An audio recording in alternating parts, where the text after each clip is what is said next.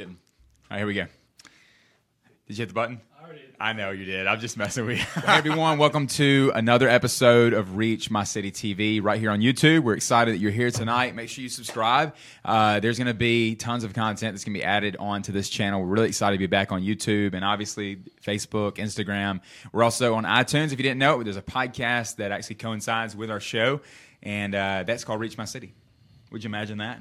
Wow. So it's really easy to find. I'm here, as usual, with the epic Jacob Maloney and Devin Brown. How you guys doing tonight? Doing pretty good. I've Doing never been well. called the epic Jacob Maloney. The almost legend. I'll take it. I will take it. Do you have to be deceased to be a legend? No, No. right? Could you be a living legend? Look, Chuck Living Norris is still alive. That's so. true. Okay, good point. Good point taken.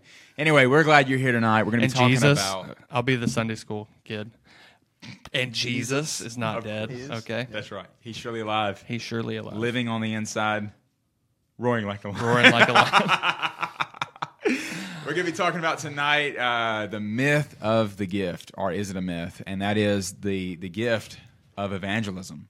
So we're going to be diving into that. Each of us have a lot to talk about when it comes to this. We've talked about this so much with tons of different churches. If you're not familiar with our ministry, we work with just evangelism basically and community outreach, and we train churches in biblical evangelism. We offer evangelistic outreaches all through the year. In fact, we got one coming up now, and if you're familiar with the Mobile, Alabama area, it's the birthplace of Mardi Gras, and that is a huge event where thousands of people get into the streets and go for beads and moon pies, and it's a family atmosphere, but it's also an atmosphere of a lot of what the Bible might call debauchery. Yeah, straight up debauchery. When that word is overindulgence and sinful pleasure, and so we come there to be a light in the dark place. So Think about that. we're excited about outreaches and stuff like that, and on the precipice of a big outreach like this, we always kind of deal with people who see what we're doing. Right? They see that we go out and we do quote unquote street ministry, and they kind of want to relinquish that. It's like, okay, cool, that's y'all's, that's the thing you are good at. That's y'all's gift. That's your special little calling that God has gifted you with. And it's funny, that's the reason the title for tonight is The Myth of the Gift, is because we want to attack that notion tonight of it actually being something like a spiritual gift, because the Bible talks a lot about these spiritual gifts, and multiple places Paul writes about it in 1 Corinthians, and he lists out some things, and he's making a real good point, and he's talking about some of these things in a way to kind of bring the church together. But you'll notice in the listings of the gifts, there's something that's missing, and it is, in fact, evangelism. Or, like some people want to equate the kind of job or the office, or the title, the office of the evangelist as being the only avenue for true evangelism. But the root of that word, of course, is related to the same word as even the gospel, the euangelion, which is to proclaim the good news of Christ. And it's assigned to everyone. It's not just some special little gift. So we're going to kind of dive into that a little bit. And I know Devin has some stuff he wants to share specifically related to the idea of a gift. Yeah, and the gift is often equated, or when people say gift, they mean a spiritual gift is usually what they believe. They believe that God has given certain people maybe just a gift or a personality for evangelism. And tonight we're going to debunk that. We're not going to say try to, because it's very clear in Scripture. However, it is up to you to submit to that Scripture. So we're going to touch on that. And first, I guess I'll get the ball rolling on a common objection about gifts, the gift or the myth of the gift of evangelism. And that is that God either has given it to only people with that He's given the gift to, He's only given these people the gift, or only to the apostles who had the gifts of evangelism. And so I kind of want to touch that. In Matthew 28, verses 18 through 20, this is known as the Great Commission. Jesus was talking to the apostles. And contextually, yes, the Great Commission was only to the apostles because they were the only ones there that Jesus was talking to. However, there was a command inside the Great Commission, and it was to teach them to observe all that I have commanded you. Certainly That includes the command to make disciples. D.A. Carson notes that the Great Commission does not record Jesus saying to the apostles, teaching them to obey everything I have commanded you, except for this commandment to make disciples. Keep their grubby hands off that one, since it belongs only to you, my dear apostles. That's not true. What had Jesus commanded the apostles? Among many other things, he commanded them to preach the gospel to the whole of creation. So this command of Jesus given to the apostles also applies to every believer today. In addition, if we're going to only apply the Great Commission to the apostles, are you only going to apply this quote by Jesus to the apostles, because these were the only ones he was talking to at the time? Behold, I am with you always, even to the end of the age. So if you want to apply that quote to yourself, you have to apply the quote of Christ to preach the gospel to every creature. Amen. To yourself as well.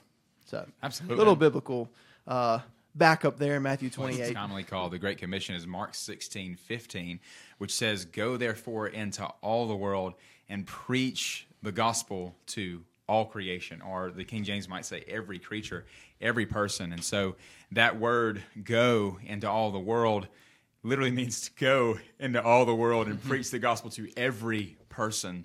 And so for us, one great sign that a person needs to hear the gospel is their breathing. Yeah. That's a great sign for us to know that, okay, this guy needs to hear the gospel. In 2 Corinthians chapter 5, we cite this verse a lot because it really hones in on the point we're trying to make here. First, it says, if anyone's in Christ, if anyone is in Christ, that entails men, women, children, anyone. If they're in Christ, they're a new creation. And then it goes on to say that God's commended his love towards us, that Christ, having no sin, became sin for us. And so you have the gospel within this text, but you also have 3 separate places that's very clear that those people who are in Christ are an ambassador for Christ. That's one of the first things, is that you now a representative of Christ. That is, that you represent him. You've been presented with Jesus Christ, and now you're going to represent him to others, to your world, to your neighbors, to your friends, to your family, to your coworkers. You're going to represent him. The other thing is, it says here that God has entrusted us with the message of reconciliation. There's only one message that I know that reconciles people to God, and that's the message of the gospel, which Paul said in Romans 1:16 is he's unashamed of the gospel, for it's the power of God unto salvation. And so we want people to hear the message of the gospel. And there's not one place in all of the Bible that someone was saved by watching another person's life. It was always because they heard the message of the gospel. Faith comes by hearing, and hearing by the word of God. How can they believe in the one that they've not heard, right? The third thing here in this text is that we have a ministry of reconciliation, that anyone that's in Christ actually has a ministry to reconcile people who are far from God back to him. God's using us to literally make his appeal through us. And that's what Paul was writing to the Corinthian church here, is literally, hey, I implore you on behalf of Christ, be reconciled to God. And that's really our message to the world. Analogy that kind of goes right along with this that we've used before, and it's so true, and it's a powerful analogy, and it's this. You wouldn't go up to a marathon runner. Sometimes these guys will... Somebody recently, I think, just ran like a sub 2-hour marathon or something like that. It's like, my goodness, that's insane. I mean, that's faster than I think I could ride a bike. I don't know. But just think about that. What if you went up to this guy who just ran a 26.1 miles or whatever in less than 2 hours, and you said, wow, man, like, you are so gifted to run. Like, that this dude has spent so much time. How many times Absolutely. He probably ran a marathon in his life just to be able to train and work up the muscle, the endurance, the stamina to be able to do something like that. He would probably tell you, hey, yeah, I'm gifted with the ability to maybe walk and use my legs and run, but this took a lot of work. This was, I had to train and Strict dietary. Yeah, and in the same way, it'd be like going to Michael Phelps and say, wow, Michael Phelps, you're gifted with the ability to win all those medals and stuff. And he would say, no, I worked, my tail off for this. I remember seeing documentaries back when Michael Phelps, won all those medals, and he was hours and hours and hours in the pool, like every day. He said his best friend was the black line on the bottom of the pool, 3.5 hours of swimming or something a day. And what my point with this is to say, you would this in the same way you wouldn't go to those people and say, wow, they're just gifted with the ability to swim or to run. It's weird to say to someone who knows how to share their faith well that, oh, you're just gifted with that. It's just a gift. You're so gifted. You're talented or something.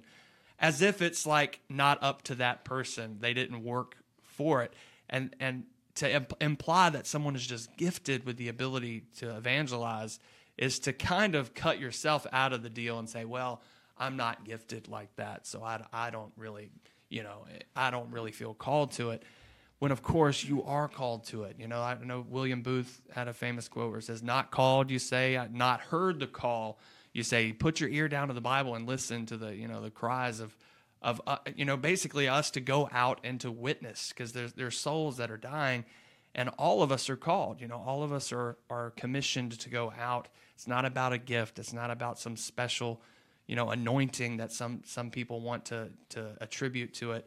Of course, there are people that have a way with words, and they're gifted maybe with a certain intellect that can make words flow in a certain way that they can use to evangelize, but all of us are called to evangelism. Don't relinquish it to just being some sort of gift. In fact, take it upon yourself to aspire to be like those around us that are good at sharing their faith, because it doesn't just come by osmosis. You can't just lay your head down to a Bible or some apologetic book and automatically be able to do it, right? So you have to kind of work at it. Even Spurgeon called it an irksome task, and it's not necessarily easy, but it becomes easier. But you're never going to learn it if you don't even feel like you're supposed to.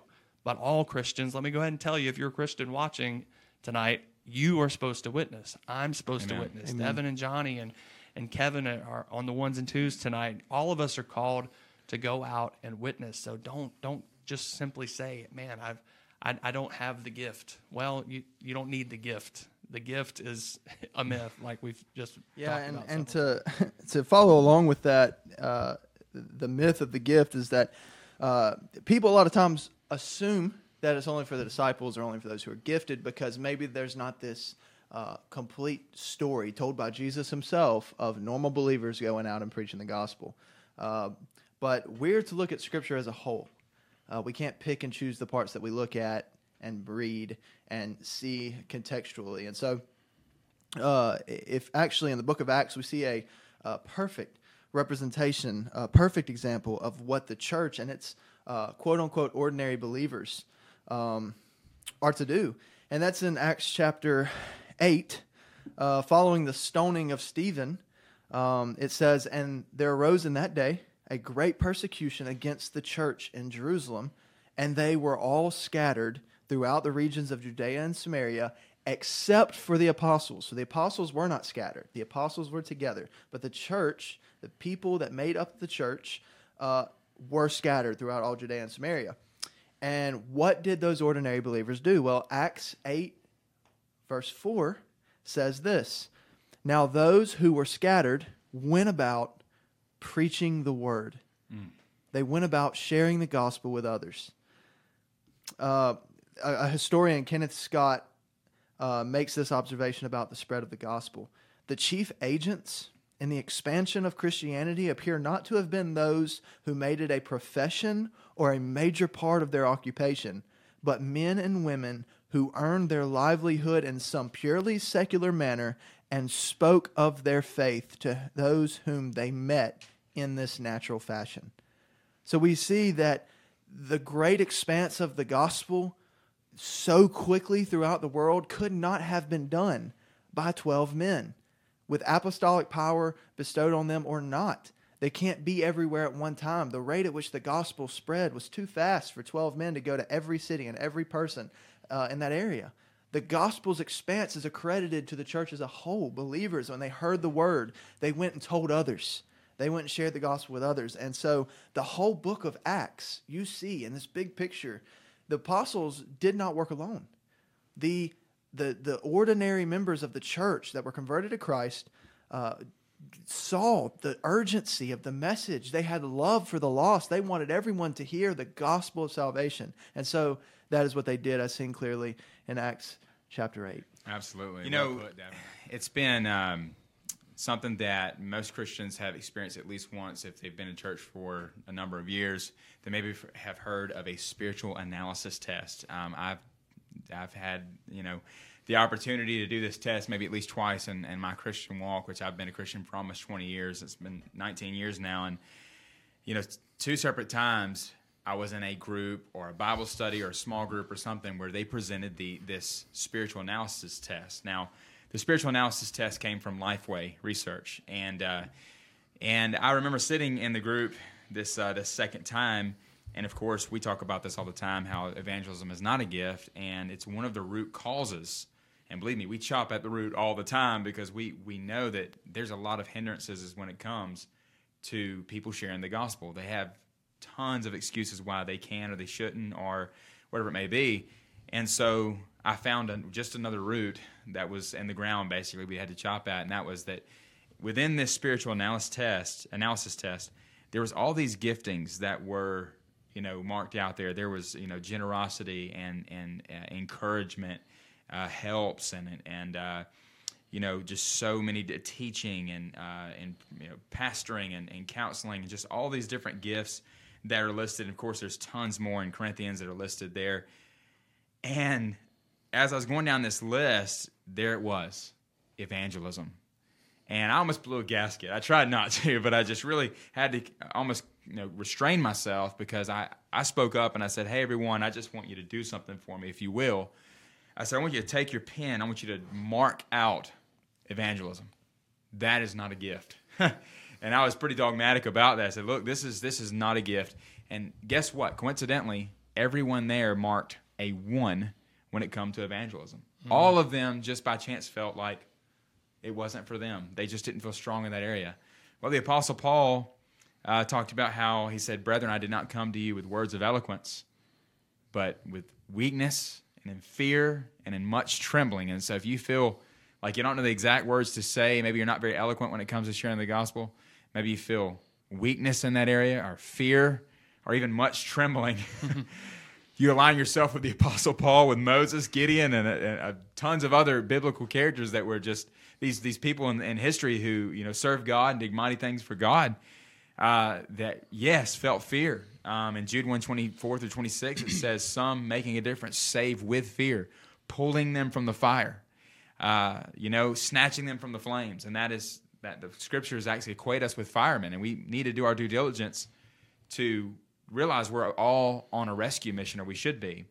Spurgeon, you mentioned earlier, the Prince of Preachers, Charles Spurgeon, said we must school and train ourselves to deal personally with the unconverted.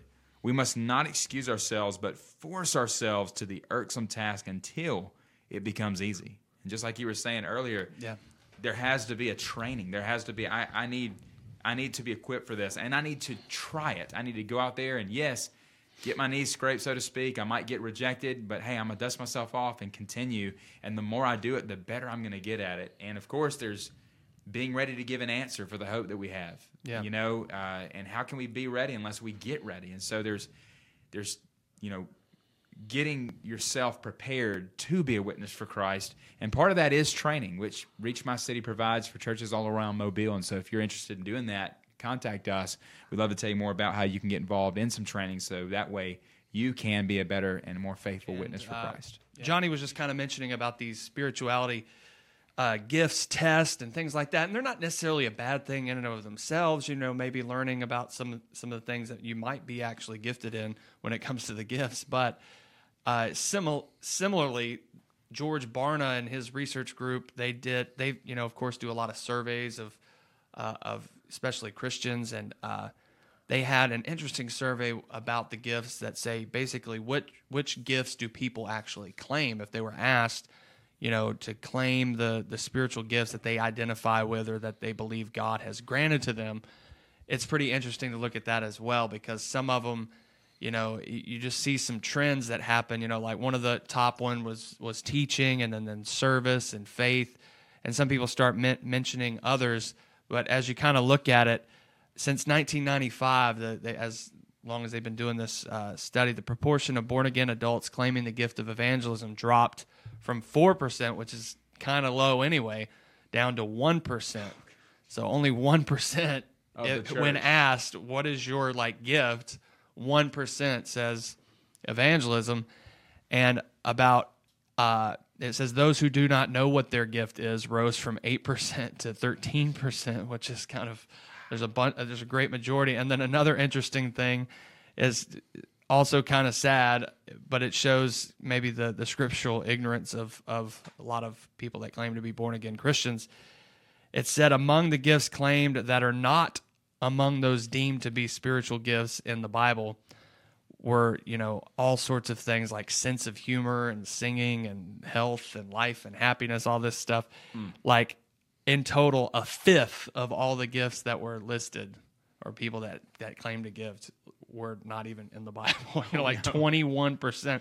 So I say all that, it's just some interesting stuff to say, 1%. I'm glad that more than 1% of the people in the upper room went out and started being obedient to the Spirit and through the power of the Holy Ghost started witnessing to the lost, which is what Jesus said, I'm going to give you power to do, to go and be a witness in your city, in your country, in the neighboring lands, and even into the ends of the earth. So, it's not about some sort of test or beating up on some test. Maybe you've taken it and received something from it, more power to you. But we want to just stress the fact that, man, we've got to get together. We've got to realize that we're supposed to do it before we can actually even improve ourselves. We've got to preach the word, and be ready to give an answer, as Johnny mentioned earlier, for the hope. Give a reason for the hope that is, he's going to be with us when we do it. That's the great thing about it. He's doing the heavy lifting. We just are literally being the messenger. He's the one that brings them in, that draws them into himself, and he's the one who is the author and the perfecter of our faith, as well as those who are not yet in faith. But through our meager efforts, that's what's always a mind-blowing fact, man, that God literally created everything, and yet he chose to redeem me out of sin, but not leave me just, okay, he's redeemed now, let me go get some more.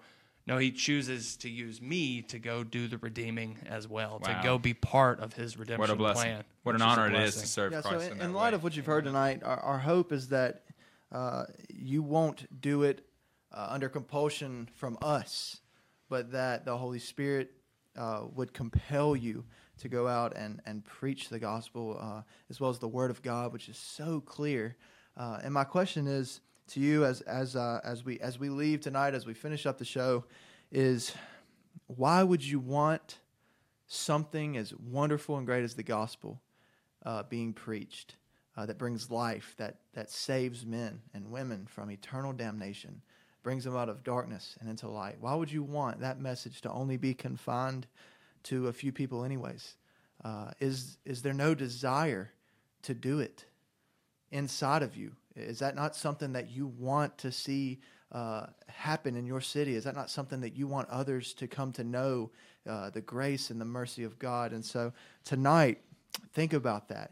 Think about the people around you, that if they don't hear the gospel, that if they don't repent and trust in Christ, where they'll spend eternity. I just want to thank you for taking a moment to watch this video or listen to the podcast. And I want to make sure that we cover all the bases, so to speak. I feel it's prudent for me to cover somewhat where the confusion takes place. There's a reason why myths start or misconceptions start, especially within the body of Christ. A lot of times it's because people are maybe biblically illiterate, or maybe they attribute a work with an office, and that's what happened here. Is that we have the work of evangelism.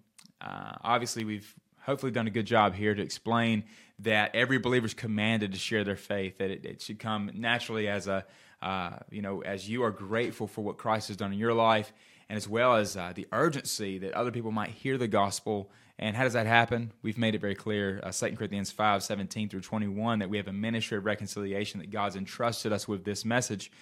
But beyond that, I want to really just kind of cover a text here that really is important. Ephesians chapter 4, verses 11 and 12, Paul writes, "And he gave some as apostles, some as prophets, some as evangelists, and some as pastors and teachers." So some would say, oh, okay, well, that means that the evangelist's work is to evangelize. And that's where the issue is here. So we want to make distinction here between evangelists and what their office is, how they're supposed to operate within the church, and then the work of evangelism and how every believer is commanded to do that. So what is the evangelist supposed to do? Right here, verse 12. Just keep reading. It says, for the equipping of who? For the equipping of the saints, for the work of service, to the building up of the body of Christ. So the evangelist is very simple. That office is to work alongside the pastor and the context of the local church to equip the saints, the body of Christ, for the work of the ministry. And so that's what we do here. We're equipping evangelists. That's really the word that probably should be put before evangelist, is we are an equipper. We are to work alongside the pastor to equip the saints for the work of the ministry. So I just want to make that distinction because I know it's a question when it comes to this topic.